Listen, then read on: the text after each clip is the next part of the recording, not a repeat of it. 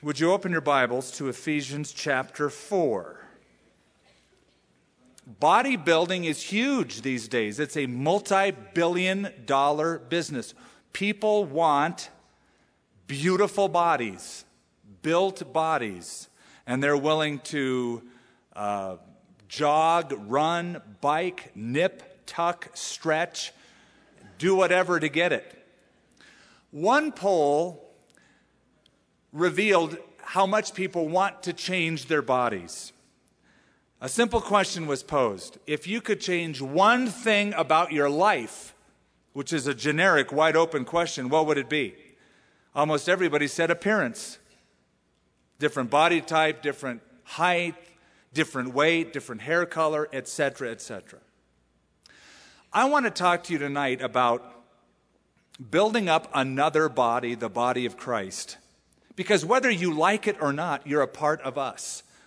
And whether you even fellowship here regularly, you're a part of us in terms of the body of Christ. One of Paul's favorite definitions, analogies, you might say, of the church is that he called us a body. He likened the church unto this living organism with a multiplicity of features and abilities, just like a human body, working together, yet diverse in all of its parts. But he loved the phrase, the term, the body of Christ. Even in the book of Ephesians, it's regularly repeated. Go back with me to chapter 1. Verse 22, he, that is Christ, put all things under his feet and gave him to be head over all things to the church, which is his body, the fullness of him who fills all in all. Next chapter, chapter 2, verse 16. That he might reconcile them both to God in one body through the cross, thereby putting to death the enmity. Look at chapter 3, verse 6. That the Gentiles should be fellow heirs of the same body and partakers of his promise in Christ through the gospel. Chapter 4, verse 4, which we read last time. There is one body and one spirit, just as you were called in one hope of your calling. Chapter 4, verse 12. For the equipping of the saints, for the work of the ministry, for the edifying of the body of Christ. Verse 16, from whom the whole body, joined and knit together by what every joint supplies, according to the effective working by which every part does its share, causes growth of the body for the edifying of itself in love. Sometimes people will say, I don't need to go to church. Why should I go to church? I don't believe in organized religion. That's sort of the major cop-out phrase that people like to use. All that is a smoke and mirrors phrase for saying, I don't want to be accountable to anybody. I don't want to put my life in the accountability of other believers who can watch me, encourage me, reprove me, hold me accountable. And that is dangerous. Proverbs 18, it says that somebody who is not wise will isolate himself. He who isolates himself seeks his own desire, says Solomon. He rages against all wisdom. So, God, in his wisdom, saved us individually. You had your own salvation, time, and story, but now we're to walk together corporately. We're to live corporately. We're to be accountable corporately. We're a part of his body, the church. Well, can I be a Christian without belonging to a church? I suppose technically you can. If you know Jesus Christ and you're committed to him, yes, you're a believer. But I remember John saying, if you love God, you're going to love his people. And one of the signs that you love God is that you love his people, so that if somebody says, I love God, but I don't love his people, there's the discrepancy. So can you be a Christian without belonging to a church? Well, that's sort of like being a tuba player without belonging to an orchestra. Yeah, you can toot your own horn over in the corner, but have you ever heard a tuba by itself? Have you ever bought a tuba solo album? Listen to this tuba, but that's all it is. Yeah, but it's tuba. It's like being a soldier without an army. It's like being a bee without a hive, a seaman without a ship, a football player without a team. Christians need other Christians. You need the church. And you know what? The church needs you because there's only one of you. You are one of a kind. When God made you and made you born again, he threw away the mold. And that's not just a cliche, that's biblical. That is, like a snowflake or fingerprints, you have your own unique gift mix. And nobody's quite like you. There might be some similar to you in the way you operate, but nobody's quite like you. We are robbed if you don't get involved. And you rob others and yourself of the blessing if you don't get involved. So the concept of the body of Christ is replete through this entire section of the book of Ephesians.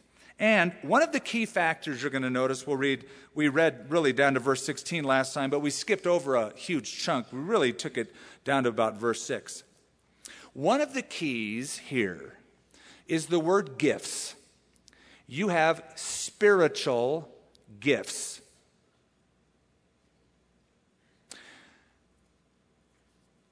At Christmas time, you buy gifts for people. And I know it's true. Correct me if I'm wrong. One of the biggest challenges is what to buy somebody. What would they like? Well, maybe they already have that. Or maybe they're not into that. What if it's too big? What if it's too... It's hard to know what to buy someone. And you've all received gifts from people where they really missed the mark, right? You open it up in front of them, and they're looking at you with bated breath, and you can only say... Boy, that's the most interesting thing I've ever seen in my life. I don't have one. And in the back of your mind, you're thinking one word, return, return, return. I'm taking this baby back. Hope the receipt's in there. Because you'll never use it. Or you'll store it in the garage, or put it in a closet, or rewrap it and give it to somebody else. It was just a miss. When God gives gifts, they're always the right ones. He never gives you a gift. And in this case, I'm talking about a capacity or an enabling that you have to say, God, this doesn't work, take it back. It's always the right gift for you and for the work God has called you to do. Which leads me to make this statement. It is then, therefore, an affront to the wisdom of God and the love of God to not discover your gift or gifts and use them in the church. If indeed God has gifted every believer, which the Bible says plainly he has, for you and I not to discover and utilize them is an affront to the wisdom, the plan, and the love of God. So we must discover our gifts, and you'll find this term of giftedness used all the way throughout. Well, chapter 4 is the walk of the believer, right? The first 3 chapters, the wealth, and then the walk, and the last section of the book, the warfare of the believer.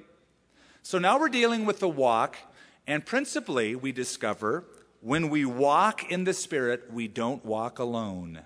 We walk with others. We are accountable to the body of Christ. We're different from one another in a lot of ways. If we were to compare stories, if we had the time, if this were a home fellowship, and I could say, tell me your background, tell me your likes, where do you come from? What cultural background and baggage is yours uniquely? We would discover how different we are to the extent that some of us would be absolutely amazed that we made it together in the same room. And it would only be by an act of God, by a move of the Holy Spirit, by the blood of Christ, to get us all together. Because in normal, ordinary, daily life circumstances, because there are those differences and lack of certain similarities among some of us, we wouldn't be hanging out. In fact, you've already discovered that in the church, there's people you love, others you like, others you tolerate, others you don't like, others you sit on the other side of the church from or attend a wholly different service or even listen by radio. It's that bad. Moody Monthly, in an article, once put it this way: there's a lot of different kind of nuts in the Lord's fruitcake. And here we are, a bunch of nuts all together, making that fruitcake, hopefully, pleasant. Let's read the first 11 verses, and I want to talk to you, as I said, about God's body-building program, how he does it, that is his pattern, why he does it, that is his purpose, and with what he does it. And we'll see that in these verses. Let's begin in verse 7. But to each one of us but to each one of us grace was given according to the measure of Christ's gift. Therefore, he says, when he ascended on high, he led captivity captive, and he gave gifts to men. Now this, he ascended. What does it mean but that he also first descended into the lower parts of the earth? He who descended is also the one who ascended far above all the heavens, that he might fill all things. And he himself gave some to be apostles, some prophets, some evangelists. Note that, some, not all, and some pastors and teachers, for the equipping of the saints, for the work of the ministry, for the edifying of the body of Christ, till we all come to the unity of the faith and the knowledge of the Son of God, to a perfect man, to the measure of the stature of the fullness of Christ, that we should no longer be children tossed to and fro and carried about with every wind of doctrine by the trickery of men, in the cunning craftiness by which they lie in wait to deceive, but, speaking the truth in love, may grow up in all things into him who is the head, Christ, from whom the whole body, joined and knit together by what every joint supplies, according to the effective working by which every part does its share, causes growth of the body for the edifying of itself in love. Let's quickly pray before we jump in and uncover these verses. Heavenly Father, we are your body. We are members individually. You've called us. You own us. We are not our own. We are bought with a price. And so, Lord, we need to know, as your property, infused with your calling and gifts, where we fit, how we fit, and what is the purpose for our gathering together. Help us to discover these in Jesus' name. Amen. First of all, the pattern. Let me sum it up for you. This is how God builds up the body. God gives gifts to people, and he gives gifted people, it says here, some evangelists, pastor, teachers, etc. He gives gifts to people. He gives gifted people to churches. So he equips the saints with gifts. The saints, in turn, serve other saints, and when that happens, the whole body is built up. That's the pattern. That's how it works, based on the gifts that God gives. What is a gift? Let me tell you what it's not. A spiritual gift is not a natural talent. Now, some of you have natural inclinations toward, you have an aptitude toward being a mechanical person. Others a very artistic person, creative person. Some of you play the piano really well. Others of you, it wouldn't be good to hear you on a keyboard, even after a lot of practice maybe. It's just not a talent. Now you can hone that and practice it, but some of you have just a natural capability. A spiritual gift, on the other hand, is a spiritual capability to do the work of God. And all of you are gifted spiritually. You might think, I don't have any talents. It's not the issue. If God calls you, God will gift you spiritually. Now, having said that, There is sometimes an interface between natural talent and spiritual capability. You've noticed that. But they're different. For instance, you might have a pleasant voice. That's a talent. But God may give you with that talent the spiritual gift of encouragement, either verbally or in music, to be able to combine both of the talent and the gift and make it a beautiful package to give to somebody. Some people are creative in their ability to organize. They're visionaries. That's a talent. But then there's a spiritual gift of faith to believe God for things beyond the ordinary Christian. You get both of those together, it can be powerful. Something God gave you in your first birth and something God gave you in your second birth. Talent, gift. Some of you have a knack at speaking, and that's a talent. But you put that with a gift of evangelism or a gift of teaching, and it can be powerful. So gifts and talents are different, but they can often interface. He's talking here about spiritual capabilities. Let me just underscore the fact once again that even if you think you are the most uncoordinated, ill-talented person on the face of the earth, that, even if you were to stand in front of me and goes, I cannot do anything at all, I'm uncoordinated, I can't speak, I'm afraid to do this, and the other thing, I would tell you, tough toast. So what? I would tell you, you are still a minister of the gospel in some capacity. And you know who I would use as my prime example? Moses, who God called to be a spokesperson, a leader of Israel, and he stuttered and said, Lord, I'm a man uncircumcised in speech. And God said, so, I'm paraphrasing it a little bit. But he says, I've called you, I'll be with you, I'll put my words in your mouth. So, God has gifted you. What is it he has gifted you to do? In verse 7, notice it says, but to each one of us grace was given according to the measure of Christ's gift.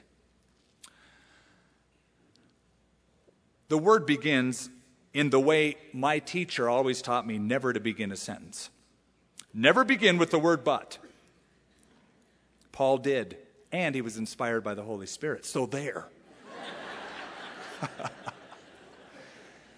I draw your attention to that because it is there for a reason. He is shifting emphasis. He is shifting gears.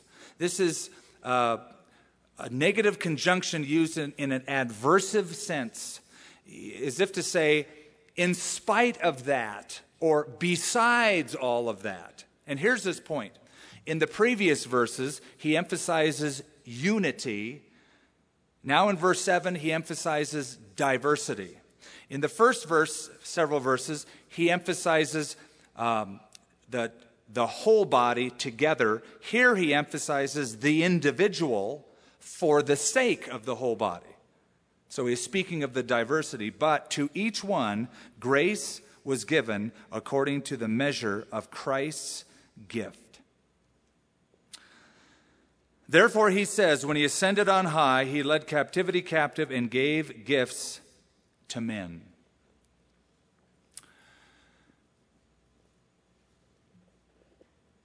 We so often feel that when a Christian is saved, as soon as he comes forward or she comes forward at an altar call or we lead them in the sinner's prayer, we've got to somehow now stick them in a mold. This is our little Christian mold. You have to now dress like us and act like us and read the same version of the Bible we do and use the same catchphrases we do. And so there's this undercurrent sometimes in churches where we think we save them and we press them in a mold. One of the unique things about the gifts of the Spirit is not only are there different gifts, but go back sometime and read 1 Corinthians 12. Even those with the exact same gift operate it differently. Two Bible teachers teach differently. Give them the same text, they'll approach it differently. The truth will be there, but there may be different emphases, nuances, etc. If you gave Charles Swindoll a text and gave Raul Reese the identical text, you would have two entirely different messages, guaranteed. Both are gifted teachers. Both are impassioned speakers.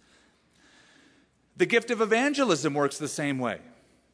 You might have a guy like Billy Graham who wouldn't blink an eye to stand in front of millions of people and say, if you don't know Christ, you come.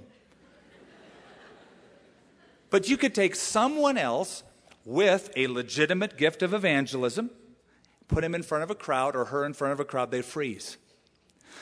They could operate their gift of evangelism one-on-one, maybe better than Billy Graham could.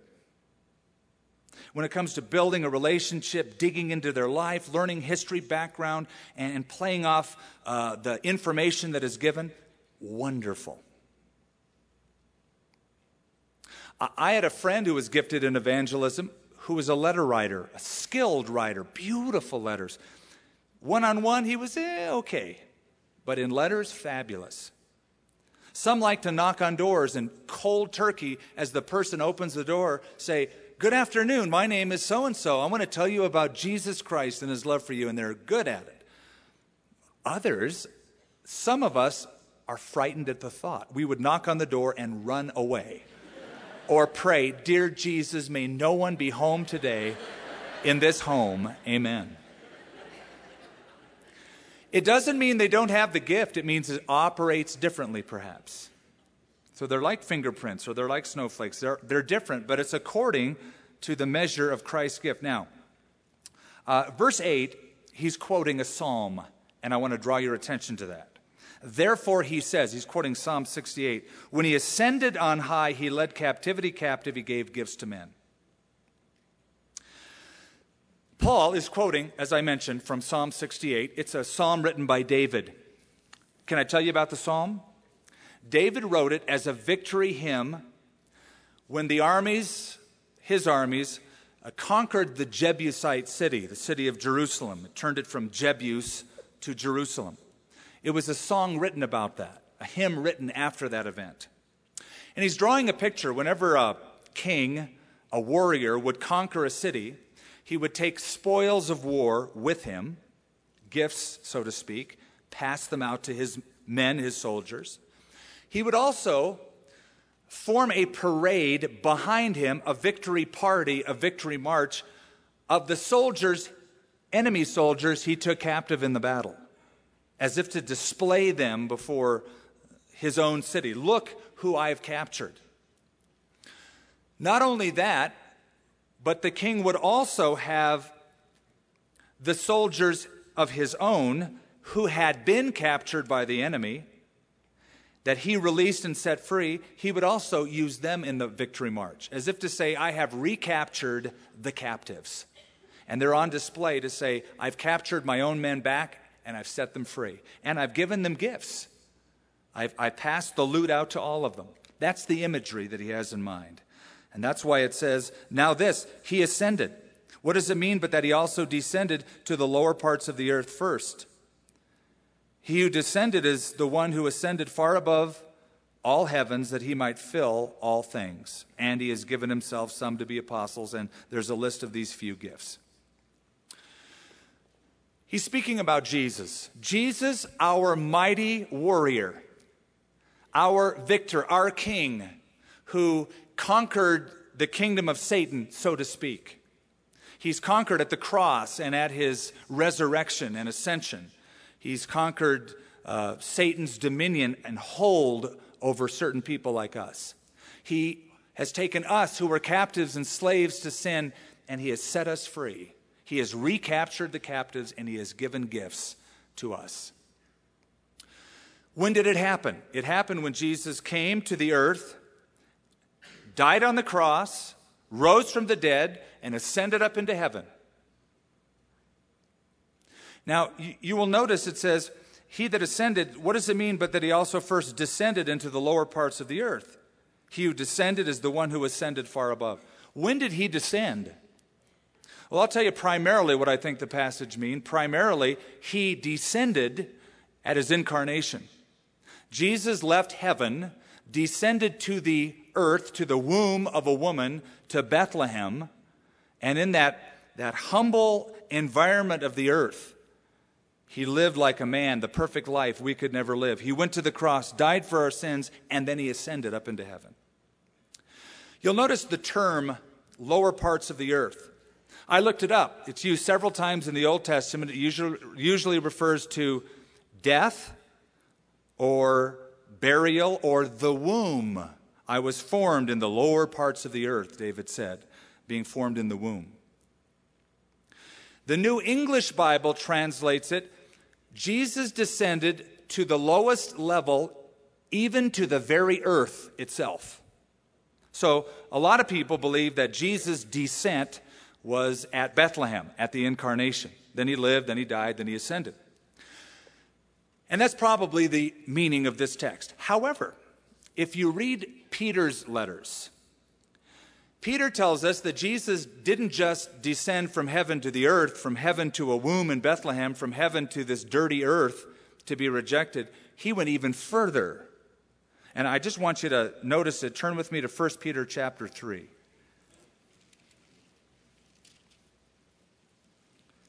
And hopefully I'll explain some things that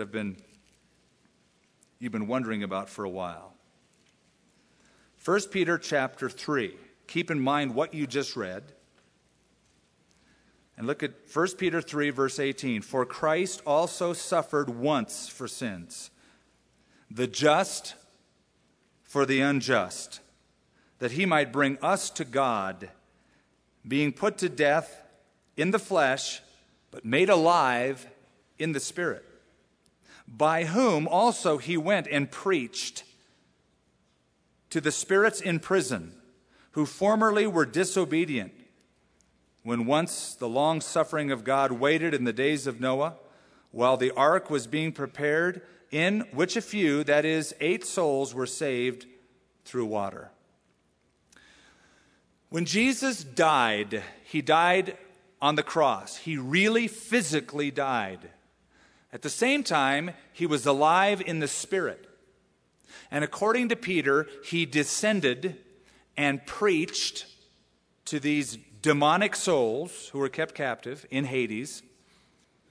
And when I say he preached, he wasn't telling them how to get saved. He wasn't passing out the 4 spiritual laws or holding an evangelistic crusade saying, and you demons, come forward.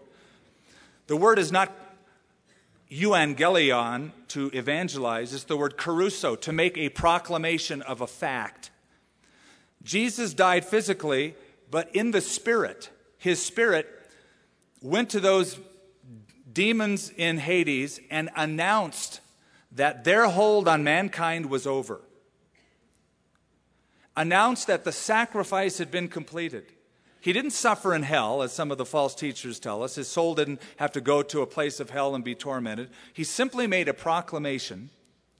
And the early church fathers formed it this way in putting these 2 passages together.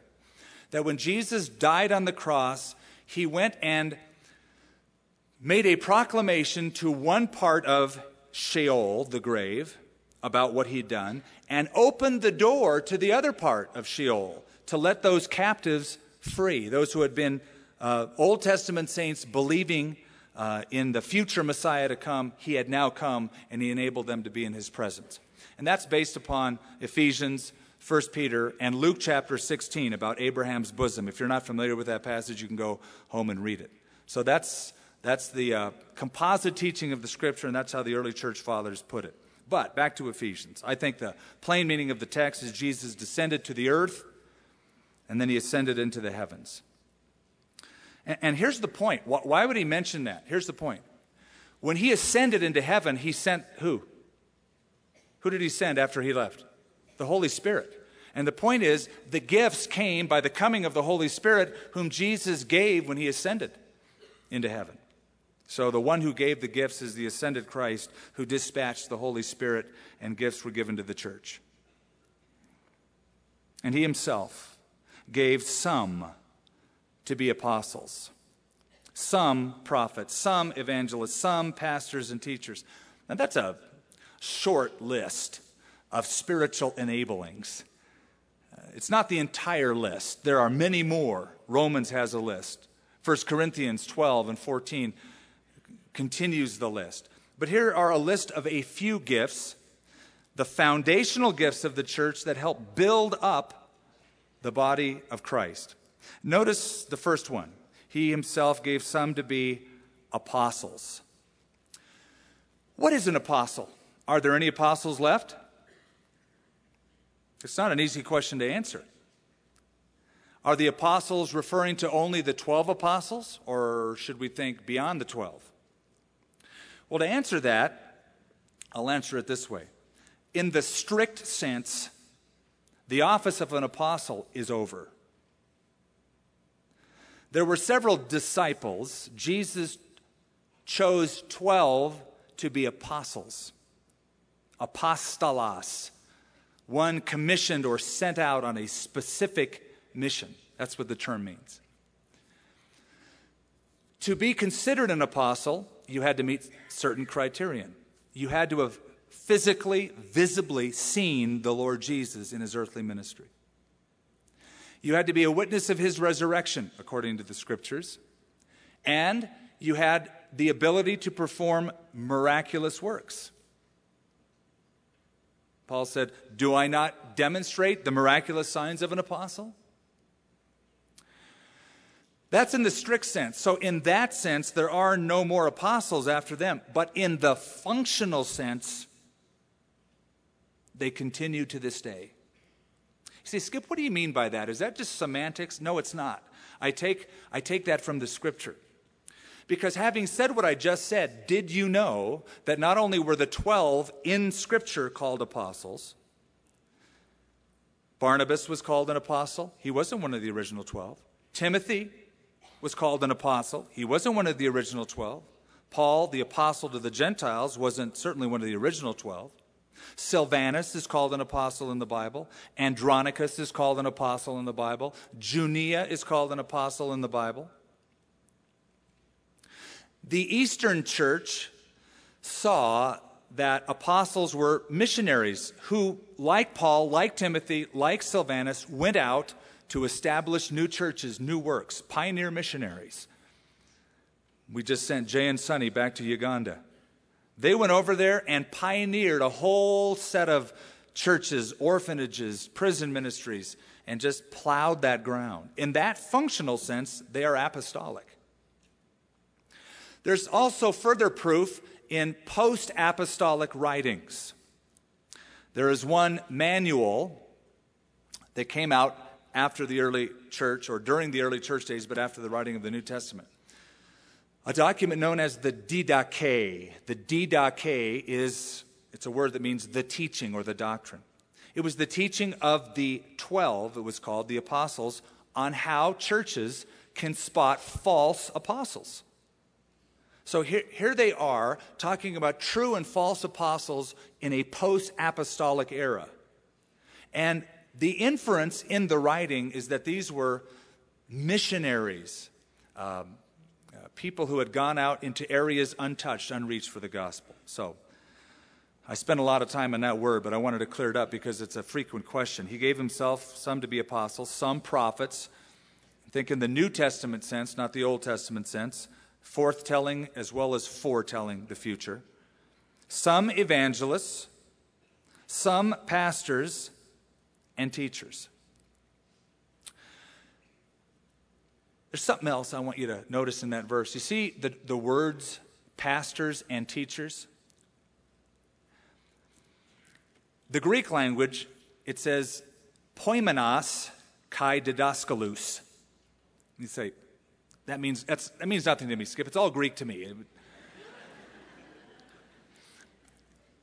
The way it is formed, there is a law in the Greek grammar called the Granville-Sharp law.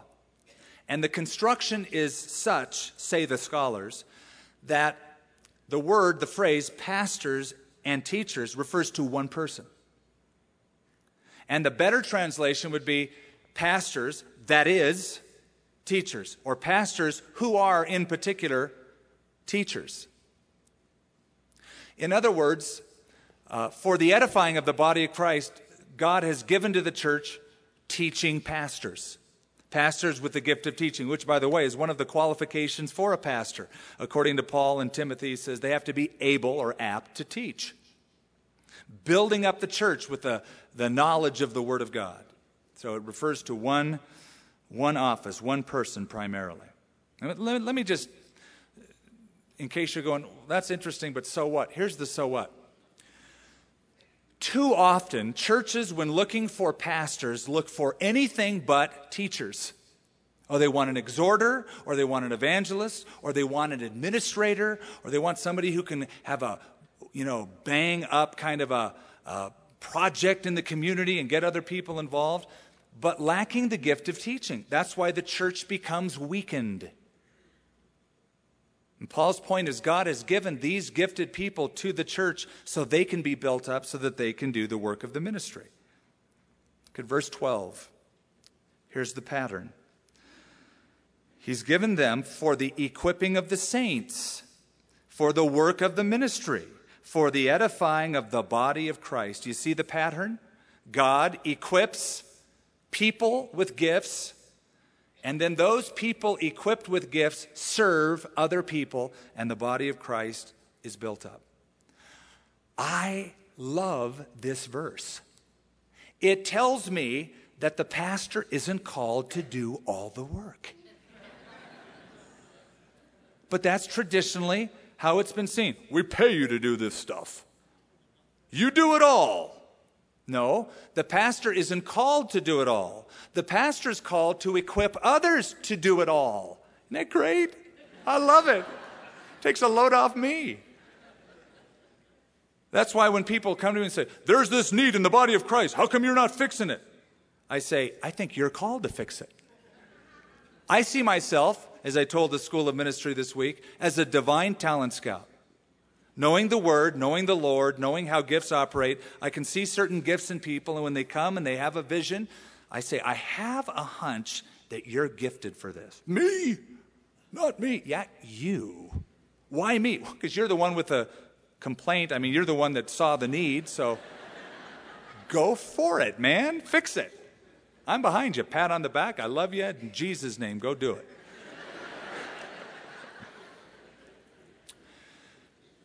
Somebody once told me that pastors die the death of 1,000 expectations. Everybody coming into a church has a few expectations of that pastor. It is impossible for that man to do them all. And if he tries to, he will burn out. I've watched it too many times. It's better for him to find gifted people around him who will also find gifted people around them, who will also find gifted people around them. And that's how it gets done. One person, no matter how gifted, can do the ministry alone. Dwight L. Moody said, I would rather find 10 men to do the work than to do the work of 10 men. Moses learned that lesson, didn't he? Remember Exodus 18? His father-in-law Jethro was watching him work all day long, stand as the people came in a long line to have Moses solve every problem. And in the afternoon, thinking that Jethro, his father-in-law, would say, Moses, you are the most amazing minister of the gospel I've ever seen. He said, Moses, I looked at you today, and it wasn't a pretty picture. You're going to wear yourself out because you can't possibly do that all day long. And you're going to wear them out because this is a bottleneck system. It's inefficient. They're waiting in line to talk to you, and there's no way that they can have their needs met by waiting to talk to one man. It's impossible. You'll wear them out. So you find 70 people, 70 men to share this burden with, and have them do all that stuff and bring the hard cases to you. You know what? The next few weeks, Moses probably had great sleep, don't you think? Knowing that there were others that God called up. And here it is, for the equipping of the saints, for the work of the ministry, for the edifying or building up of the body of Christ. So that's his pattern. That's how he does it. Why does he do it? Here's the purpose. Verse 13. Until we all come to the unity of the faith and the knowledge of the Son of God, to a perfect man, to the measure of the stature of the fullness of Christ, that we should no longer be children tossed to and fro and carried about with every wind of doctrine by the trickery of men in the cunning craftiness by which they lie in wait to deceive, but speaking the truth in love may grow up in all things into him who is the head, Christ. Why does he build up the body? Why is all this important to you and to me? I want you to look and notice there's 3 reasons. Here's the purpose. Number 1, look at verse 13. See the word unity? That's the first purpose of building up the body of Christ, so there'll be unity between us. Now, that doesn't mean we agree on everything. It means we function smoothly. Think of your body. All of the parts are connected, and there is a master organ called the brain. Your brain is an amazing thing. 10 billion nerve units. 10 billion nerve units with the capacity to feel, see, hear all of this input that comes its way. It controls over 600 muscles in the body, ligaments, etc. And when the parts are connected to the brain, and the brain is telling it what to do, it's an amazing thing. Jesus is the head, the master unit, the brain giving out all of the signals. The Holy Spirit, well, picture him like the nervous system, conveying the synapse, the message, the electrical impulse from the brain through the body to the various parts. And your body is an incredible example of teamwork. Your stomach sends a message to the brain because it contracts and all the acids go through it. It's saying, I'm hungry. It's just smelled the barbecue in the back porch. So it goes into the brain sends a message to the stomach muscles and the lining contracts, and you go, oh, I'm hungry. The brain then sends a message to the legs, walk to the kitchen. And then the eyes see the hamburger, the nose smells the onions, the hand grabs it all and stuffs it in the mouth, and you have a meal. Amazing example of unity. When you and I are in right relationship to Christ our head, the Holy Spirit, the nervous system, and one another, it's unity. Functions smoothly. That's the first purpose. Second purpose is maturity. Look at verse 12. I already read that, verse 12. Look at verse 13. I already read that too. Okay, second half of verse 13. The eyes start to go at this age. To a perfect man, to the measure of the stature of the fullness of Christ. You know what the word perfect means? Don't get discouraged by it, because you're going, I'm not perfect. No one is. The word perfect means mature, telos, grown up. Physical growth is pretty much automatic. You set a baby in this world, give it food and a little bit of love, and it grows up. Not spiritual growth. You can be a spiritual baby for 30 years and never grow beyond a point of infancy spiritually. There has to be a willing cooperation, and the goal is to be a mature man or woman. And what is the aim we're reaching at? Only to the measure of the stature of the fullness of Christ. Let me ask you a question tonight. Are you just like Jesus? Then none of you has the right to say, I've heard enough Bible study. I've been in church enough in my life. I've grown enough spiritually. Until you're like Christ, friend, you got a lot of growing to do. Which means you're going to be growing spiritually, hopefully, till you die, and you are changed instantly in his presence. Until then, we grow. And there's a third reason. Stability. Verse 14, that we should no longer be children tossed to and fro and carried about with every wind of doctrine by the trickery of men. Immature believers are susceptible believers. There's always somebody around looking, by the way, for susceptible, gullible, young, immature believers. I call them gypsy Christians. They're forever wandering. They're never rooted. This church, this event, that event. They never really grow through into something. Cultists are looking for these kind of people. They come to church. They even come to this church. I've spotted them on several occasions, smiling, as if to say, oh, I'm part of it too. But my concern is, what conversations are they having with people after church? They're looking. Here's the thing about a cultist. Did you know that most cultists were raised in traditional Orthodox Christian churches? They left the churches. They don't go out and win souls. What they do is go to churches and find young, immature, susceptible believers. My question is, why did they leave the church in the first place? One of the sad truths is the church isn't doing its job, maturing people. The average age in America is around age 25. The average age in most churches is age 55. It tells me there's a huge group that is falling out of most churches because the church isn't doing its job, not equipping them. So unity, maturity, stability. And we'll grow up, verse 15, in all things into him who is the head, Christ, from whom the whole body, joined and knit together by what every joint supplies, according to the effective working by which every part does its share, causes growth for the body for the edifying of itself in love. So we need to be rightly connected to the head, Jesus, rightly connected to the Holy Spirit. Discover your gifts. Use them. And when you do, you'll be rightly connected to each other, because if Jesus is the head and if the Holy Spirit is the nervous system, then love is the circulatory system. Speak the truth in love. Speak the truth. Sometimes that could even be a rebuke, a reproof, but do it in the spirit of love. Okay?